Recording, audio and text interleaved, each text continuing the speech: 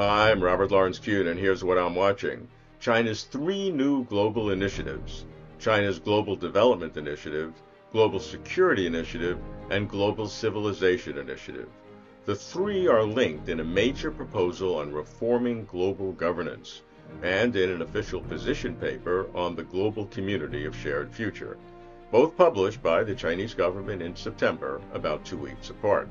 The three initiatives are China's explicit roadmap, drawn by President Xi Jinping, laying out China's global ambition. All should take note. The overarching theme and the arc of the argument are clear. Humanity is at a crossroads. Interdependence is inevitable. The new era calls for new ideas, and China's grand initiatives, based on its history and experience, is an enlightened new vision for building a better world. The three initiatives, China says, offer China's solutions to major problems pertaining to world peace and development. The world should pay attention. The first is China's Global Development Initiative, the GDI, which builds on the foundation of major infrastructure, the product of the Belt and Road Initiative, and shifts to more targeted sustainable projects: poverty alleviation, food security, healthcare, developmental finance, industrialization, green development, digital economy, and connectivity.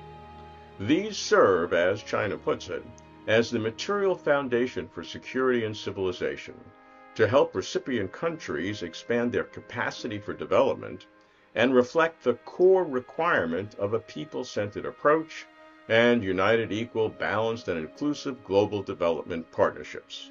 President Xi highlighted the GDI's main principles as people-centered, innovation-driven, and focused on results-oriented actions that bring benefits to all.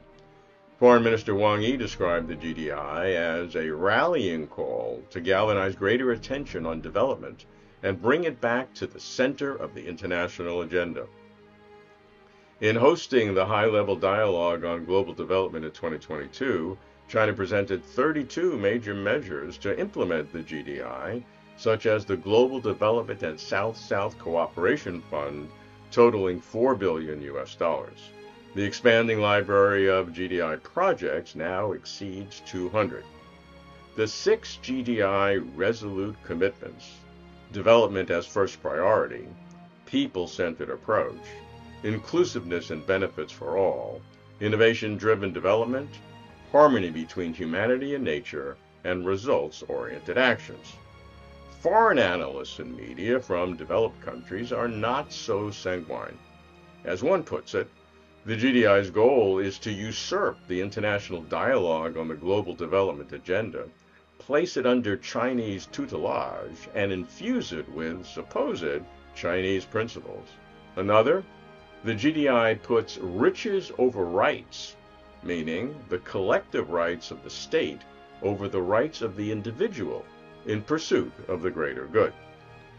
As of September 2023, the GDI received the support of more than 100 countries and international organizations, and the blessing of the UN Secretary General, and more than 70 countries joined the group of Friends of the GDI at the UN.